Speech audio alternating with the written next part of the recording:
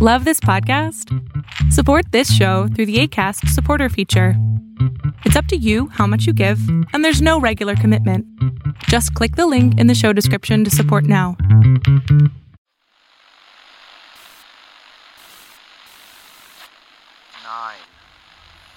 12. But we can discuss that later. Yeah. All right, Mr. DeMille, I'm ready for my close-up. Hooray for Hollywood. That's good, we finally Hollywood. Coming to you direct from our super secret studio. Hello, this is Washington for Beautiful People on Deep State Radio. I'm your host, Emily Brandwin, at CIA Spy Girl on Twitter. We're broadcasting from the very, very sunny West Left Coast, and today I am so excited, so thrilled to be joined by New York Times bestselling author, the escape artist, the Inner Circle, you may have heard of them, his new book, The First Conspiracy, also the host of the History Channel TV show, Decoded, with Brad Meltzer, but I'm not going to tell you who my guest is yet. He's a producer and a writer. Oh, and it's Brad Meltzer. How are you, Brad? I am good. I love introductions like that because I'm like, oh, who is it? It's like a mystery. Did you know I was talking about you? I had my fingers crossed. I was like, please be me, please be me, please be me. Oh, what a disappointment if it wasn't. Because I will tell you, sometimes I sit in my house, I read my books, I watch myself on my own television show, and I sit in front of the mirror and I just go, oh, Meltzer, you've done it again. There you go. I mean, right? I mean, what kind of jerk? Like, is it weird to see yourself on TV when you're so used to in the past, writing a book where it's more of a two-dimensional, where you're like, here's the book, this is what I've created for you, and now you're on the TV screens and you're seeing yourself in that way? Oh, 100. I still think it's weird when I see my book in a store. It still looks like something fake. Like my first job in Washington, when I was, 19 years old, I was an intern for the Senate Judiciary Committee. And we used to take the senator had the auto pens, the pen signing machines. Oh, and I used to take the Judiciary Committee stationery, and I'd write to all my friends and use the pen signing machine and tell them they were being deported. Right. And so that's amazing, by the way. You could never do that now, but that's pretty amazing. Of course. Right. And I lived in Miami, so it worked. Right. Like you write to your friends with, like, it really worked here. But the best part of it was for me is when I see that's obviously a joke I'm playing on my friends, but that's how it feels when I see a book in the stores with my name on it. It feels like a joke that someone played on me and they put like a fake thing with my name on it. Still. The first time you saw it, were you just staring at it for like 10 minutes? Like, oh my God, this is me. This is my name. This is my face out there. No, you know what? I didn't care because it didn't seem real. It seemed totally fake. But here's where it was real. Is in Washington, D.C., where we used to live, not far from DuPont Circle, there was a Walden Books on the corner of like K Street. Oh, God, Walden Books. Remember that old Walden? There was an old Walden Books on the corner. And I used to go in there and shop. And the woman in there knew, I talked to her about it. We're going to have a book coming out. And she was just really sweet.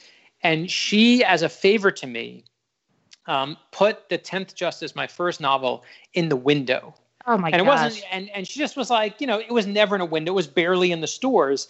And that was the first time. I remember we took pictures with it. We brought like a real camera down. Like it was a big deal. Like that was when I felt like camera. When they sent me the book, I was like, oh, this just seems like a photocopy, but to see it, like when someone put it in a store, that was it. It's a big deal. Like, and to feel it and to physically feel it, I think it would have been a big, like, moment. How'd you go from book writing? Because I know you have obviously TV credits and Jack and Bobby. How did that come about? It happened because I was at an agency that will not be named. That the truth is I said to them, I want to do TV. I wanted to do come up with some TV ideas, and they were like, again, you have to remember this was almost 20 years ago. When if you wrote thrillers, you were a thriller writer your whole life. Everyone was stay in your lane, right? If you were a romance writer, that's what you do. If you work as a Senate staffer, that's what you do. Like you didn't jump around. Maybe you would go private sector back to government, but you stayed in your specialty. And I said to them, I have a TV idea I want to do, and they just were like, they didn't care, and they put me in a meeting that I didn't realize until I went into the meeting that it was a totally fake bullcrap meeting. And it wasn't even like with an agent. It was like with someone's assistant. They didn't even have an office. It was like a desk in the middle of the room. I think it was like a tryout meeting. And they said, this kid who was like younger than me, and I was like 29. Like I couldn't, I was 27. It was hard to be younger than me at that point. And the kid says to me, so what kind of work have you done before? And not that anyone needs to know who I am. I was still like just starting out. And I said, I wrote this book. I wrote this book, The 10th Justice. And the kid looks at me and goes, 10th Justice, man, I love that book. And I realized in that moment, this whole meeting was bullshit. Like the whole meeting was bullcrap, I should say. Like it was. You can say bullshit, by the way. Yeah. I'm saying, but I will just tell you, like, it was just fake. It was there to like please me. And I left the agency. I was so pissed. And I was just like, you don't care at all what I want to do. I clearly want to do, I have an idea for something. And I went to my friend Ari Greenberg at this new agency then called Endeavor, before it was WME. And within a month he basically, we were pitching Jack and Bobby, and it worked. And it was just because, again, so much of Hollywood is kind of like a heat-seeking missile. It is. And same thing in DC. It's the same thing. DC is a town of heat-seeking missiles. Same thing. And that's why the podcast title that you have is so good, right? Like, it's the same thing. Thank you. And when we were out there, we used to say, like, they're both company towns. LA and DC are company towns, right? Brad, That's what you do. I literally say that to everybody. Everyone's like, is it different moving from DC to LA? And I say, it's the exact same city. It's the exact same questions you get. In DC, it's, what do you do? What do you do? And in LA, it's what do you do? Because their intent was like, what do you do? Who do you know? How can you help? Right. How can you help me? That's the question, right? How can your crap help my crap? Exactly. I was like, it's the same thing. We just have much better weather, and I never have to scrape my car. Yeah, that's all. And that's why I live in Florida, because I was like, I don't want to scrape my car. And so that's basically how it happened. The funny part was, for Decoded, it was the exact opposite experience. Like, I was chasing to get Jack and Bobby, chasing to try and get a show on the air. And we got lucky enough, with my friends Steve Cohen and Greg Berlanti and all these people that made it work. And Vanessa Taylor made it happen. But when it came to Decoded, it was actually the exact opposite. And what happened was I'd written a book, a thriller, that was about the secret codes that the Freemasons used to use, and a secret message that Thomas Jefferson used to use when he was president. And one of the heads of the History Channel read the book and said, I want to do a show like this. And they came to me and said, it was the height of kind of Dan Brown's Da Vinci Code stuff. And he's like, we want to do a Freemason show. And I was like, that's not a show. That's just ripping off Dan Brown. And they said, well, what would you do? And I said, well, why don't, instead of just ripping them off in a way that's so blatant, I said, why don't we actually do this mystery instead? I said, in 1792, the first piece of the White House is put down in a giant Freemason ceremony. They laid down the cornerstone of the White House. And within 24 hours, that first piece of the White House, that cornerstone, went missing. And then we can do a mystery on what happened to it. Tell the story behind it. Why does no one know that story? And then you can do all the Freemason stuff, because it was a Freemason ceremony, and you have a better thing. And he's like, that's awesome. Can you do more of those? And he's like, give me 5. He's like, give me 4 more. I need 5 of those. And so I went and found, 4 more. And basically Decoded happened because we weren't chasing it. It was the exact opposite. We were kind of like, no, we don't want to do it. You don't want to do that. And the more we said no, the more they were like, yeah, let's do more. So it was just the exact opposite of everything. It was like, we called it the George Costanza. I was about to say, you totally Costanza'd it. It's so funny. I always tell people to judge in LA. I'm like, they're like, oh, I'm taking a meeting. I said, the way to judge a meeting now is the type of water that you get. I'm like, I just take meetings now for water. I'm like, do you get bottled water? Is it warm? Is it fresh? Is it sparkling? What do you get? If you get it in a glass, it's kind of bullshit. I'm like, no, I want it to go. I want a favor if you're going to go to the meetings. So next time you have a meeting, I want you to judge it by the water. Oh, yeah. I judge it by I once got the advice when I started my career, and it was always like, is the guy or woman who signs the check in the room? Ah, good advice. And I was always like, that's a big meeting. And they're like, you got to get the person who signs the checks. And I was always like, not that I ever have been or will be, but I always thought that was like, old mocker, like Hollywood talking. This was also a person who told me and said, this is my favorite Hollywood advice ever, actually. They said, if you want to work on a project, either you got to love the project, you love who you're working with, or they're paying you a crap load of money. And two of those three things have to be true. And when I was younger, I was like, that's like sagacious advice. Thank you so much. It's so amazing. And I realized looking back, that's the most terrible advice ever, because only the first two matter. Like the third one it will only lead to like crap. It will only lead to trouble. It will corrupt your soul. Yeah, for sure. But when I was younger, I was like, oh, thank you, wise person. I'm ready for LA. Well, and it's funny because I feel like LA, like DC, it's kind of this crazy world. It's like sort of an alternate universe. Like everything just works differently. I'm from the Midwest originally, so for me it was even like a jolt. I'm like, okay, this is how the city works. Okay, I thought it's very different in that sense. And I would think like you're like, oh, I'll take any advice you give. I'll embrace it, and you get excited about it. You're like, okay, and then you're like, oh, they don't know anything either. So that 27-year-old who was meeting with you, you now know did not sign a check. Yeah, no, and I knew. Well, the thing is you have to. The thing about LA is, it's not a meritocracy, right? No. It's not that like all the best people and the best writers always make it. There's so much more at play, and not in that kind of like easy to reduce. Oh, it's who you know, because it's not just about who you know. It's how you work with people. Like there's just a different game that's involved, and depending on what show you're on, or depending on if your pilot gets picked up, or depending if this thing happens, is so out of control for what merit is. And I think that for me, the only way you can learn out there is you have to make all the mistakes and learn it the hard way, because you just won't believe that the world works like that otherwise. You have to experience it. And you have to be really tenacious. I was having this debate with a friend. I said, Hollywood's different than any other place because your dream is hard to attain. And so everything has to line up. So you're always constantly scrapping to get to your dream.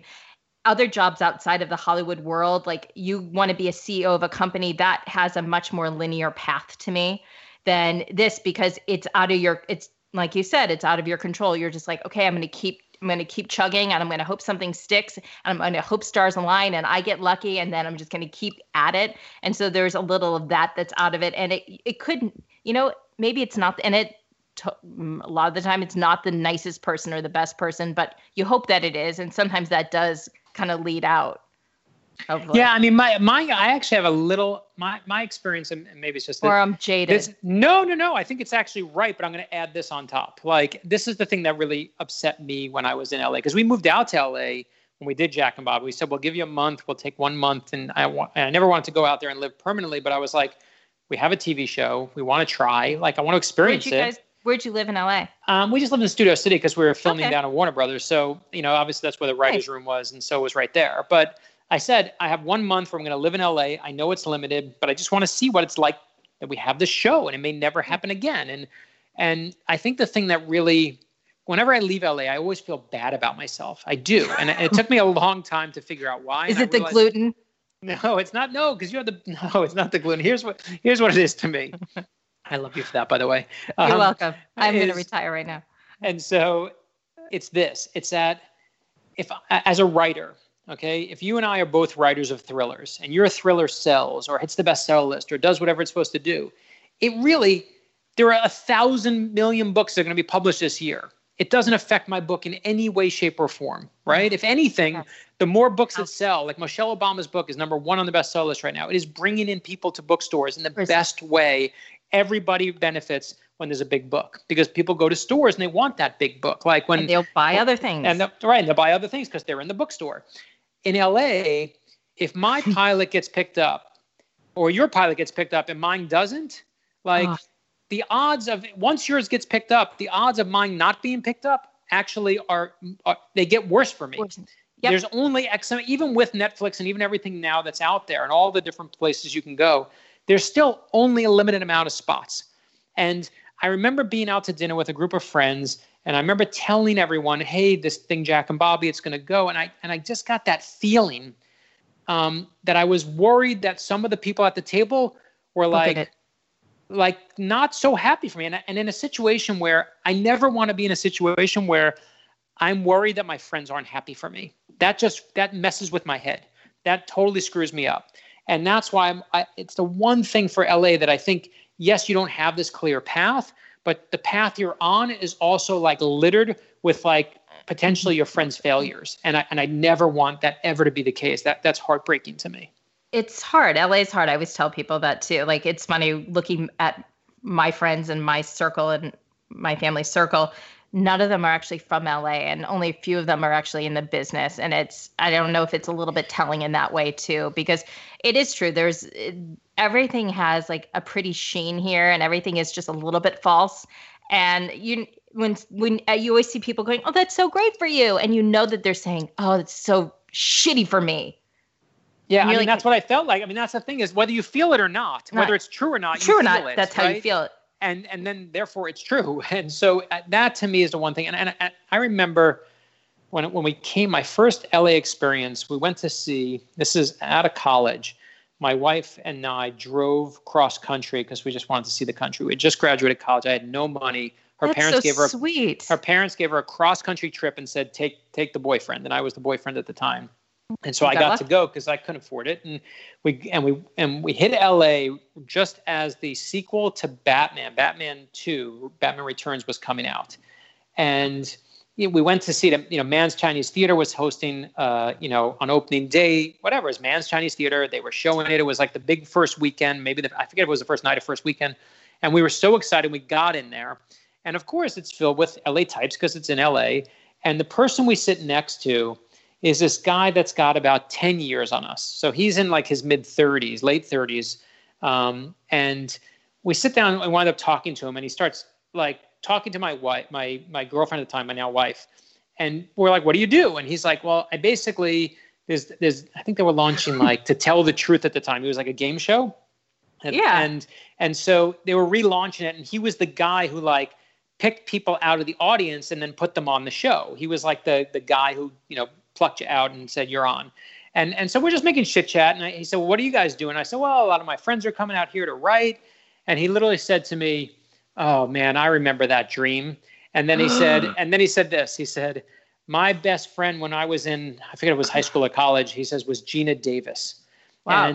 And it was at the time, this again is in, the late 80s, the early 90s. He's like, Gina Davis was like the height of all women actresses, like Thelma and Louise. Thelma and Louise, right. Yeah, all of it. And you could tell he was like, man, that could have been me. And I just remember looking at him and feeling, I'm like, am I looking at a future version of myself? And the idea that you could go out there and have your dreams so clearly crushed and be like, it was so heartbreaking to me. I was like, this place scares the crap out of me. I was like, I'm going to go write a novel instead. I'm done. My favorite LA experience when I first came, because I was sort of enamored by it because it's so like, it's so shiny and beautiful and glitzy. We got invited to a couple just in my husband's work, like movie premieres. And I was so convinced, Brad, I said, "Honey, I'm going to wear sunglasses and I'm going to walk down the red carpet and everyone's going to think I'm famous and it's going to be amazing." He's like, "Yeah, don't do that." I'm like, "No, I'm going to do it. It's going to happen for me." So I put on like giant sunglasses. I start walking down the red carpet because anyone can walk down it. And literally the paparazzi, I hear someone yell, "She's nobody." And I looked around. Another paparazzi goes, "I'm sorry, what?"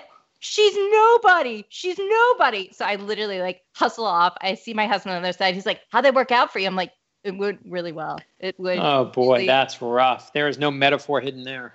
No, she's literally nobody. And I thought, this is welcome to LA. This is amazing. So yeah, it's good stuff. It's interesting because by the way, speaking of LA, that's how I kind of discovered you, was you're on Kevin and Bean all the time. I love Kevin and Bean. They're my favorite. Me too. I love them. They're an institution in Los Angeles. And I did their show a couple times and I listened to them all the time. But I was going to tell you, that's how we discovered you. Oh, that's good. I love them. They're the sweetest guy. There are a couple radio shows that have come from like being, okay, that's a thing you go on, to like, this is my family. And there are like half a dozen shows around the country that I feel like I've been on, early in my career, started out with them, and they've just been there for me forever. I love those people. They're all fantastic. I love Allie. I love the whole crew. They're so kind. It was such a dream to meet them because I was like, oh, they've been such a part of my LA life. Well, yeah, It's a driving town, of course. Yeah, no, and they're so kind to me because they believe in our kids' books. They believe in, I was just on there to do the first conspiracy with them, and they just, they're just super supportive, and they're good readers. They really read, which is amazing. I love that. It's speaking of your children's books, they are our go-to baby shower gifts. Anytime we have a kids party or a baby shower, I always give them the I Am books, and it's usually the Jim Henson and the Lucille Ball book. Oh, perfect. Those are great. Can I ask for some more like comedians? Can I make a request? Yeah, trust me. Yeah, please. Who do you want? I mean, I would love do they have to been passed away, correct? No, because you did Billie Jean Goodall, right? You did Billie Jean King. Billie Jean King comes out next week. Yeah. Okay, then because I was limiting myself, like I would love like an I Am Gilda Radner book. Oh, I would kill Gilda Radner. I'd love Gilda Radner. That would be amazing to do. The hard part is, wait, who else? I want to know who else is on your list. I would love Gilda Radner. I would love Ruth Buzzy. Yeah, that's fun. Well, Ruth Buzzy was when I worked at the CIA and I was in the disguise department. I would disguise myself all the time because I was an old theater, nerd, and I used to disguise myself as Ruth Buzzy. And everyone's like, "Who is that?" I'm like, "You don't know who Ruth Buzzy is?" And I grew up on her, and so that would be. So is that what I remember on Twitter? Is that how you knew Tony Mendez? I was going to ask you. I never met Tony. Tony was, I always say, BE before Emily. Right. I'm like, that's how we tell time. BE. I never met him, but everybody spoke about him because he was a little bit before, and his wife as well. How did you? Because I saw that you also tweeted about him. You met him. Yeah, I knew him. He basically. How'd you work with him? I knew him. The funny part was, I think I even met him long before. Must have been before the Argo movie came out. My time will be a little off because I just don't remember. But I met him because I saw a story on CIA Master of Disguise, and I was like, CIA Master of Disguise. I got to meet that guy. And I wrote him. I must have been an email at some point, or maybe I had a friend in common. And I reached out to him, and he said, "You know what? Come meet me and Joanna. And we'll have I don't forget if it was like a meal or a coffee or whatever it was."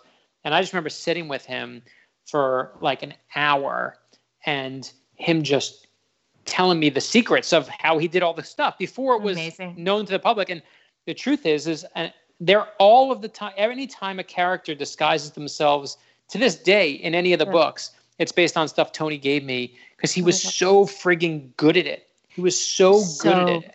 And he was so kind with his time. And anytime I had a question, I'd call him up and say, "How do I do this? How do I do that?" And he would always answer. And obviously, to lose him was, you're just so sad because the guy seemed like he was, still in his prime. He was such an artist. And I think that's what I've always appreciated about him is that when people talk about him, they talk about not only, his genius, but really his artistry and what he did and how he combined both the worlds. Because you see movies and everyone ask me, like, "Oh, you did Disguise. Did you rip your face off like in the Tom Cruise movie?" And I'm always like, go read Tony's book. Go do that. That's the book. Because how long did you work there for? A little over 6 years. But I started in Disguise, and then I was, to be very honest, not great at it. I was not great at Disguise, and probably because I dressed myself up as Ruth Buzzy a lot. I was going to say Ruth Buzzy is not in the flower pot on the head will always be the giveaway. Yeah, that or is clutching my purse and pretending to sit on the couch. She was always on a park bench, and she always clutched her purse. Yeah. We're too young to know who Ruth Buzzy is, by the way. No, Carol Burnett. That's how you know. I know, but even that seems like I used to watch it with my parents and my grandparents. Yeah, no, but that's it. But I don't mind that. I don't feel like I feel like that's the division between millennials and the Gen X after it, right? Is knowing who Ruth Buzzy is. I couldn't name. I'm sure she was on Hee Haw as well, but she was on Laugh-In. Laugh-In. Sorry, that's what I meant. Laugh-In. Right. Did you call her Hee Haw? And I know which one. In my head, I saw the picture because I saw Goldie Hawn. Dare you? So I had it in my head, but it was the wrong show. But the thing that I associated with Carol Burnett. I don't know if that's right or not, but I feel like she was like a guest on there. I was like fun. She had to have been. She's fun on Twitter. At least I used to follow her a little bit. And I was like, oh, I should follow her because I used to dress up as her. You used to dress up as her. You got to tell her that. You have to today say, "Dear Ruth Buzzy, Brad Meltzer told me I have to tell you. I was CIA, and the CIA used to dress up as you." If that doesn't get a response, come on. And literally, once I dressed up as her, because I was I would always try disguise myself as random people. Oh, by the way, Mel Brooks is who else I'd like to do an I Am. Oh, I would love to do Mel Brooks. I would love to do Mel Brooks. The hard part of when you pick the I Am, so the newest I Am book is Billie Jean King, and my one rule is, if you notice, there's one thing in common with the people who are still alive, and this is just, I don't know if it's on purpose or it's become the purpose, but they're all men. They're all not men. They're all women. All the ones we've done who are alive are women. And you know why? Because I don't trust men. I don't trust the men to not screw something up. Like, and it's because one of the last books I did a book called Heroes for My Son. It had like 50 heroes to give my son when he was born. And it was the first time I ever did a children's book, really sweet book that I loved doing. And in the very last draft of it, there was one person who was in the book, who was a big hero at the time. And then basically right before it went to press, was still alive, doing great work. But right before it went to press, I was like, you know what? Just take that person out. I just got a bad feeling. I don't even know why. I just said, just take them out because it's live. I'll tell you after. I can't say what on the air, but you'll guess pretty easily. But Donald Rumsfeld. No. And so I basically was like, and then they got busted on like this drug thing. And I was like, damn it. Why do you got to do that? Like, you just ruined the whole thing. And so my one rule, like when we picked Billie Jean King, we did I Am Jane Goodall. I trust these women not to go and do something stupid, whereas I don't trust a man. Like, I feel like the man's Sonia Sotomayor. I trust her, right? She's not going to screw it up. Like, she's not going out for a wild night on the town. No, she's not going to be dancing on a bar. Right. But I feel like I don't put anything past even a 70-year-old man. Like, they will just do something stupid at any moment in time. They will screw it up. They will screw it up. That's my bias. But, I trust Jane Goodall. Like, I trust her. Billie Jean King, trust. Like, absolutely. And the thing is, but you have to be careful when you pick a live person, because if when I do the first conspiracy, right, I'm doing the secret plot to kill George Washington. If I mess up George Washington, and when I do the I Am books, what's he going to do? Right? Literally, he's not going to sue you. Right? If I mess up Billie Jean King, she's coming to my house with a tennis racket. Right? And she's going to beat the crap out of you. She's going to beat your car. So we sent her the book, and she was so nice about it. She spent crazy amount of time on the phone with me, going through every page, making sure loved her. She was so amazing and generous. And, you can't ask for more than that. So that's why you got to be careful when you pick a live person. Speaking of, and you gave me a lovely segue to First Conspiracy. This is your first nonfiction book, novel, other than, was it when you went there? First of all, I want to talk about, because it has all the counterintelligence stuff in it, which I find really meaty and lovely. What made you say, this is what I want to do? Was it because of the political climate we have, or I'm assuming you started this way before, or the genesis of the idea happened way before all this craziness? And also, I'm thinking, now I want to see this as a Hamilton musical. Yeah. Is that okay? Listen, you can, please, we all can have the same dreams. The truth, though, is I wish I was smart enough to know where we would be politically today. I found the idea for this story nearly a decade ago. And I found it in a footnote of all places, where all the great secrets hide. And I saw it was something like a secret plot to kill George Washington. And I was like, is that real? Is that fake? Is that internet nonsense? Right? What is that? Because they only tell the truth on the internet, Brad. Right. That's how I know. If it's on the internet, I know it's true. It's totally true. But I was like, I thought this has to be fake, but it was true. And in 1776, there was a secret plot to kill George Washington. And when George Washington found out about it, he gathered those responsible, built a gallows, took one of the main co-conspirators, and hanged him in front of 20,000 people. Emily, was the largest public execution at that point in North American history. Brought the hammer down, was like, don't mess with me. I'm George Washington. I'm going to be on the money one day, right? You can tell him from LA. I'm going, he got a great crowd. Yeah, no, he totally got a great crowd, right? He got a great crowd. I wonder who opened for him. Did he do something before? Amazing. That's perfect LA response. I love that. And so, but the crazy part is, I can't possibly anticipate where this is going to be 7 years later. But it just so happens that as we just got lucky on the timing that, because I think it's no coincidence when these books are written. No. And I love when we wrote this book, I did it with my friend Josh Mensch, who worked on one of the TV shows with me on Lost History. And he and I helped find the 9/11 flag that the firefighters raised at Ground Zero. And we went with our show, we went looking for the flag, and the flag came back. And I got all this credit because my name was on above the show title, but only a fool thinks it's a one-person show. And Josh was our executive producer, and he was an award-winning documentarian. And I was like, you want to come down the rabbit hole, because trying to research this thing is going to be a bear. And what happened was I went to Pulitzer Prize-winning author Joseph Ellis, and I said to him, do you know this story about this plot to kill Washington? And he was like, I know the story. And he said, it's a story about George Washington's spies. And he said to me, you can find out the exact number of slaves that George Washington owned, but you'll never find all of his spies. He said, by its nature, what you're searching for is going to forever be elusive, but you got to try. He's like, if you try, you get a book out of it if it works. And if it doesn't, you have an adventure. And man, I love to have an adventure. I was going to say, we seem very similar. It sounds like you like a good like mystery and a good ruse and like a good plot twist. Like I love a good secret. I do. And I think for me, the moment you say you can't find it, that's all I want, right? Like that's all I want, right? You got to. And then, but I think the other thing is just that as we went down the rabbit hole, it was the details that we were finding. They were just like, they just got cooler on, because George Washington is arguably the most famous American who's ever lived. But just as oddly, we know the least about him as a person. Well, and that's what's so crazy. And so George Washington had his own private bodyguards, which I never knew about. The lifeguards, right? I mean, and he asked his top military people, he said, give me your 4 best men. He narrowed down those 4 best. He narrowed it down to about 50 people.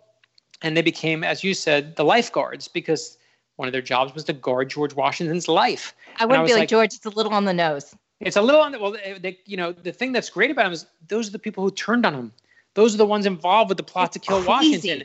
And you're like, I don't care how strong you are. I don't care what kind of great general you are. You become the first president. That's a moment that's devastating to George Washington. And suddenly he's so much more human than the kind of granite figure who we see on the dollar bill every day. Because he was that's what surprised me is like, how can this man who is this idolized, I mean, it's George Washington, have that moment of just being naive. And to me, that was so human and so like, it's like any of us, like you find your friend like stabbed you, you're like, oh God. And like that, but then that sort of turned, and that's how it was all sort of the precursor to the CIA. And that's right. George Washington, right, when he finds out about what's going on, he basically builds a secret committee. He's like, I got to find out what's going on, and he puts John Jay in charge of it. And if you're going to have if you're going to have a good secret committee, you got to have a good name. So they give it the title, the Committee on Conspiracies. It's a great title. Great title, right? And then John Jay, of course, becomes eventually the first Supreme Court justice. But right now in 1776, he's starting out. And, everyone thinks that the precursor to the CIA is the OSS, but not to me. To me, it's right here in this moment. And in fact, this in CIA headquarters in Langley right now, there's a room dedicated to John Jay, who they call the founding father of counterintelligence. And I love that it all traces back to this moment right around this plot to go after George Washington himself. And so I love that you can see in the book the plot to get him, but what I like just as much, you see the whole birth of our counterintelligence movement, and you see that, we weren't very good at it. The British were great at it. The British were raiding our mail and going through our stuff. They had entire amazing campaigns to read every letter that came into the colonies. They were amazing spies. We were crappy, but we got good fast. We got very good fast. And now they say it's we always said it's the second oldest profession is espionage. Yeah, it is absolutely 100%, because the one thing that we found was the prostitution rates in 1776, and they were high for the military. Because that's what we do. What we do you'll see when you read the first conspiracy, like what we do with our history is, we're so precious about it. We take our heroes, we dip them in granite, and we build these statues to them. And we do them a huge disservice because they're not human beings anymore. They just become these icons. And anyone you look up to, whether it's George Washington, whether it's Rosa Parks, Dr. King, pick anyone, a mentor, they had moments where they were scared and they were terrified. They had moments where they thought they couldn't go on, but they kept going. And when you read the book, you'll see it's the same with George Washington. In the Battle of Brooklyn in 1776, we get our butts kicked. We don't win and love democracy and live happily ever after. Mm-hmm. We get slaughtered, and George Washington gets out-generaled. He doesn't have the experience of the British generals. And one of the things that happens is he gets pinned down by the British. He's got the British in front of him. He's got the East River behind him. And basically, at that moment in time, he should be dead. This should be the death of George Washington. And instead, what he does is the best thing he always does, is he adapts. And he makes a daring escape in the middle of the night. The fog rolls in. They commandeer every boat along the East River. And then slowly, one by one, he starts putting his men aboard these boats and sailing them off to make sure they're safe. But here's the key moment, is George Washington won't get on any of the boats until he sees that his men are away first, even the lowest people. And they see him risking his life for them. And not that that's the magic moment that created America, right? But it's that loyalty. It's that you believe in this man now. Right. And it's that proof that leadership is not about being in charge. It's about taking care of those in your charge.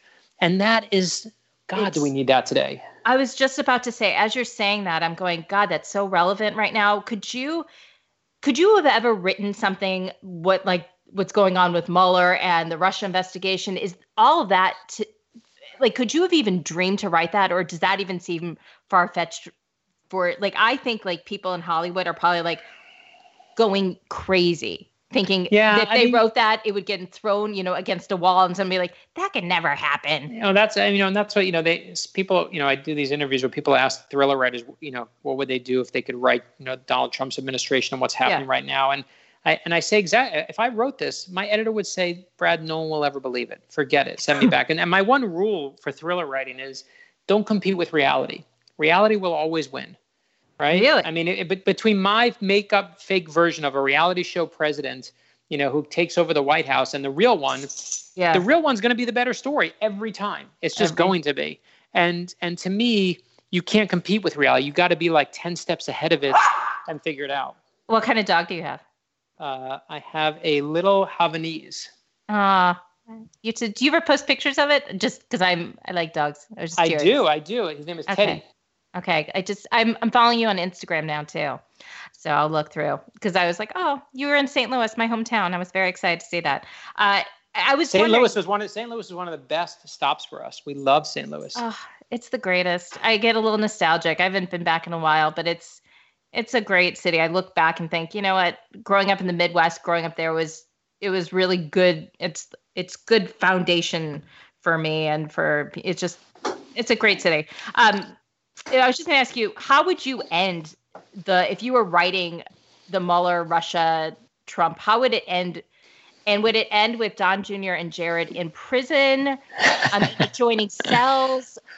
Would Ivanka be? And who's imprisoned? See, what you're asking for the fan fiction, right? That's what you want. You want the fan fiction of tell me who's going down. Tell me what's going to happen. Tell me the bad parts. Tell me the good guys. Tell me the truth is I don't spend 1 second even thinking of it because to me, all the best stories, you can't see what the ending is coming. You can't. So to me, trying to guess the ending of one of the craziest stories in modern history, good luck. My God, that's all I think about. I literally daydream. I had a birthday recently. It was my birthday candle wish. I was like, come on, Mueller. Come on. It's just a crazy story. I mean, one of my, I'll leave, this is to me the best way to say it is when I was doing this book, again, just because we're talking about U.S. presidents, one of the things I got to do is I was in Kennebunkport, Maine, and I had done a lot of work with Barbara Bush's Literacy Foundation because President Bush and Mrs. Bush years ago wrote to me. They like my novels. They read the thrillers. And I've gotten letters from Clinton and, very, very nice. You can't ever, again, you think they're fake when you get them. I was going to say that would blow my mind. Yeah, no, I totally thought they were fake. And Barbara Bush, what I loved about her is she just believed you got to teach everyone to read. And it wasn't just kids, but it was adults. It was, people who were immigrants, people who didn't speak English. She just believed that's the American dream, teach everyone to read. And I loved her for it. Beautiful. And we did these amazing, they were nonpartisan, completely amazing literacy events to raise money for teaching and giving people the opportunity to read. And when I was in Maine to honor her after she died, it was a few months ago, I should say, we knew what was happening with President Bush. We knew he was sick and we knew it was coming. And I found out that President Bush's, some of his favorite authors, they were being asked to come in and read to him. And I got the call and they said, we'd like you to read, you want to read to President Bush. And I said, I'd be honored, of course. Amazing. Right. And they were in Kennebunkport and they say to me, listen, you're only going to be in there for 10 minutes because he sleeps very quickly. And my wife, of course, joked and said, don't worry, Brad's used to his books putting people to sleep. And, Your wife's a good woman. I like her. She is, of course. And so we go in the room. And it's my wife and I, it's President Bush and his service dog, Sully. And this is the end. we know this is the end, right? We know this is and I start reading to him, and I can see on his desk when I get there, he has about 5 or 6 books that are stacked up. And they're like, one of them is The First Conspiracy. And it's like dog ear. Like, he gave us a blurb on the book because I sent it to him almost a year ago. But it's like he read it, like, I can't tell you how many times. It's like got a post-it in it, so like the pages are all whatever. And I say, sir, you want to read this one? I brought my own copy. And he's like, because he can't really speak at this point. He nods and goes, And so I start reading, and I read one of my favorite scenes to him in the book. It's where George Washington, for the very first time, has the Declaration of Independence presented to the troops. And he's fallen asleep at this point. I'm there a couple minutes, and I'm like, this is exactly what it's supposed to be. But then I get to those words that we all know. We hold these truths to be self-evident, that all men are created equal. And his eyes pop open. And it's like he's locked on me, right? He's just like a laser. And my wife and I are looking at each other. And I get to the end of the chapter, and he's still locked on me, full clarity, like as if the Declaration of Independence is like his very lifeblood. And I say, sir, do you want to read another chapter? And he goes, uh-huh. And so we read another one. I go, you want to read another? Mm-hmm. And another? Mm-hmm. And instead of being there 10 minutes, I'm there for a full hour. He's wide awake, just locked on. And I eventually, of course, say my goodbyes. I know I'm never going to see him again. And I get to thank him. And to me, to be able to read about our first president, to at that point, our oldest living president, right, is so humbling. And when he died, the thing that was in all the tributes, and just to kind of show you from where we are today, this will all make sense, like the tributes that you saw all had one word that kept jumping out to me, which was decency. Decency, right? And all of them. And it's not, and yes, I know it's because he was a decent guy, which he was, but I also believe at my core that it's because that today, again, no politics about it, Republican, Democrat, whatever you are in between, we're a country starving for decency. The way we talk to each other is so disgusting. The way we hate is so disgusting. And what we need is far more decency, far more tolerance than yelling at each other. And so to me, spending time trying to think of like the most horrible, vicious ending for, whatever is, I feel like I'd much rather spend my time with a President Bush, with a George Washington, like. Now I feel horrible. No, it's not. You feel. Thanks, Brad. No, I'm joking. It wasn't the ultimate guilt trip. It was just like, my thing is that like I don't think mother. it's. Yeah, exactly. Call me. But I think that what it really, when you look at where we are as a culture, if you look at the 2 big biographies that came out this last year, they were Neil Armstrong and they were Mr. Rogers. They were people who were humble and they were modest, right? They were the quiet ones. Like right now in social media, we favor those in the culture who are good at calling attention to themselves, who write in all caps and triple exclamation points and say, me, me, me, me, look at me. It's so funny. I pulled that tweet from you because that was the tweet I on my notes. I said today, I thought it was a beautiful tweet. You're like, today on social media, we favor those who are good at calling attention to themselves, those who write everything in all caps with triple exclamation points saying, I'm the best, I have all the answers.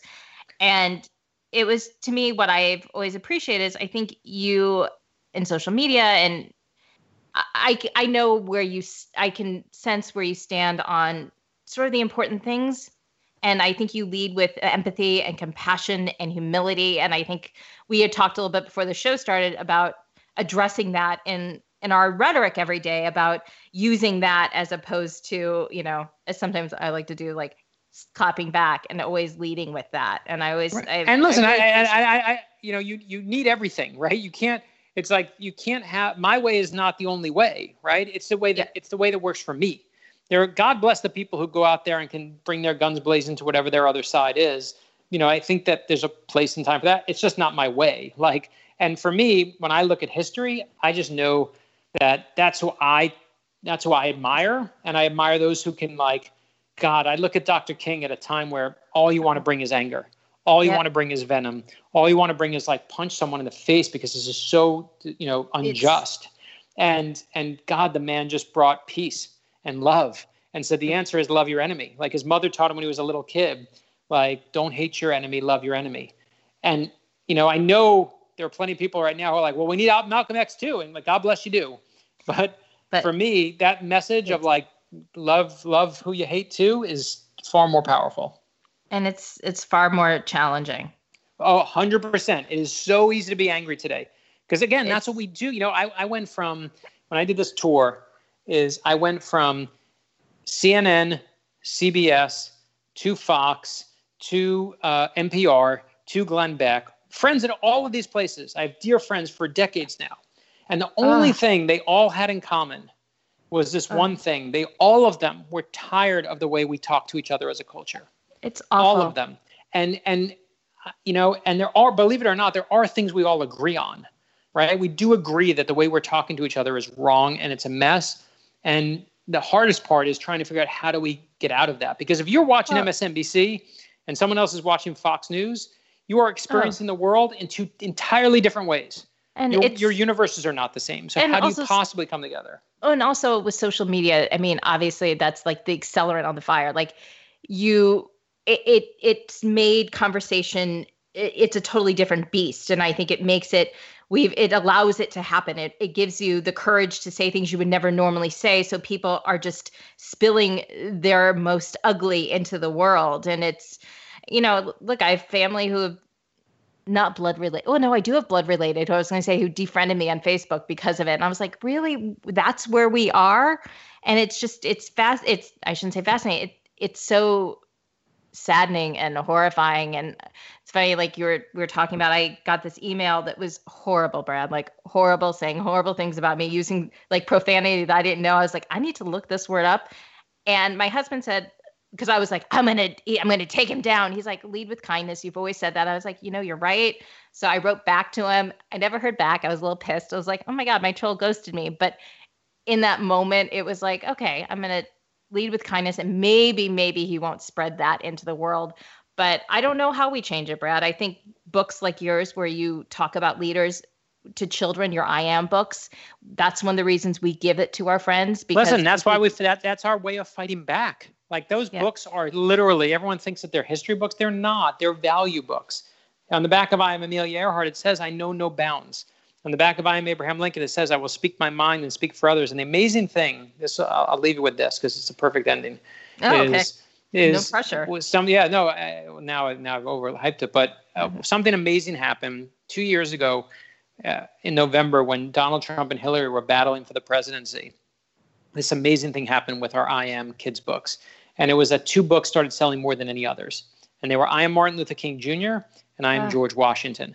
And it wasn't a Democrat or Republican thing. It was that, you know, people on both sides, parents and grandparents, aunts and uncles, were tired of turning on the TV, watching Hillary and Donald Trump bash each other's heads open. They were tired of turning on that TV every night and seeing politicians when what they wanted to show their kids were leaders. And we all know there's a huge difference between a politician and a leader. I love that people have used our books for the past 2 years to fight back. And that's our goal, is that we're going to build an army of kids who are learning lessons of kindness and generosity. And to me, I love that when wait till you see I Am Billie Jean King. If you're not charged up by the time you get to the end of it and feel like you're ready for whatever the next battle brings, I love that becomes part of like what I'm working on a daily basis. It has to start young, and to me, it's my nieces and nephews, and my husband's like, you need to like take it down a notch, because I was like ending every like email like, and make a run for the White House. You can do this. You can do whatever you want. Right. He's like, not every email. I'm like, no, I want them. They can be leaders. He's like, you need to take it down. But I agree. I think it'll change. I do. I know I'm probably incredibly naive, but I think the pendulum has to swing the other way. I think we're, as a society, going to get so tired and exhausted and broken that it'll have to happen. But, no, I mean, listen, that's what always happens in American history. We hit a point where we've had enough, and then people rise up, and a new one takes its place. And we've had these problems since 1776. And we got them now, and we'll be there again, after that. So I have to have that faith. If not, then we're really in the crapper.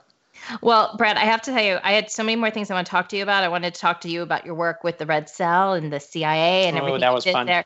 And personally, I need to talk about that. So I will probably hit you up and ask you to come back. But I wanted just to have everybody know that when does your I Am Billie Jean King come out? I Am Billie Jean King comes out February 5th.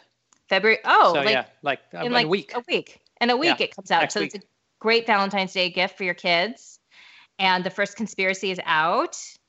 And do you have anything else exciting coming out that I can mention? No, we got the Escape Artist just came out in paperback. So if you're looking for fiction, which is fun. But yeah, I love that, and especially to the spy community out there, I see you. They've helped me for so many books now, and their names don't appear in the acknowledgments because they never want to be in the acknowledgments. But for years, I appreciate what you do. I met people who have lost loved ones at Dover Air Force Base whose names they can never say really went through there. And I appreciate what all of you do. It's amazing. It's I always tell everybody the most humbling experience of my career there was standing in front of the memorial wall, and you can't help but feel the weight of patriotic Americans and what they do when you're standing there. And it's amazing. So I appreciate that. And I appreciate that for everybody else in the Intel community as well. Because I know I said you never hear about their successes. You sometimes hear about their failures, and it's a success when you don't hear about them. So Amen. Well, thanks for doing this. I'm happy to come back. Oh, perfect. I'm going to just let everybody know that you can visit Deep State Radio Network and support all of our work by becoming a member. Members receive early access to all the podcasts, one-on-one newsmaker interviews, discounts on Deep State swag. It's great for Valentine's Day. You can give your sweetheart the gift of the Deep State. And you can also follow us on Twitter and on Facebook. And you can follow Brad on Twitter and on Instagram as well. And you can follow me. I'm at CIA Spy Girl. And Brad, thank you so much. It's such a pleasure to talk to you. We've been such a fan of yours. And so it's so exciting to get to talk to you. So thank you. True pleasure. Thanks so much. Thanks again. Have a good one. Bye-bye. Deep State Radio is a production of the Deep State Radio Network, a division of TRG Interactive Media. Our podcast today was produced in cooperation with Goat Rodeo Productions and was supervised by Ian Enright. Join us again for another episode of Deep State Radio. If you don't, we know where to find you.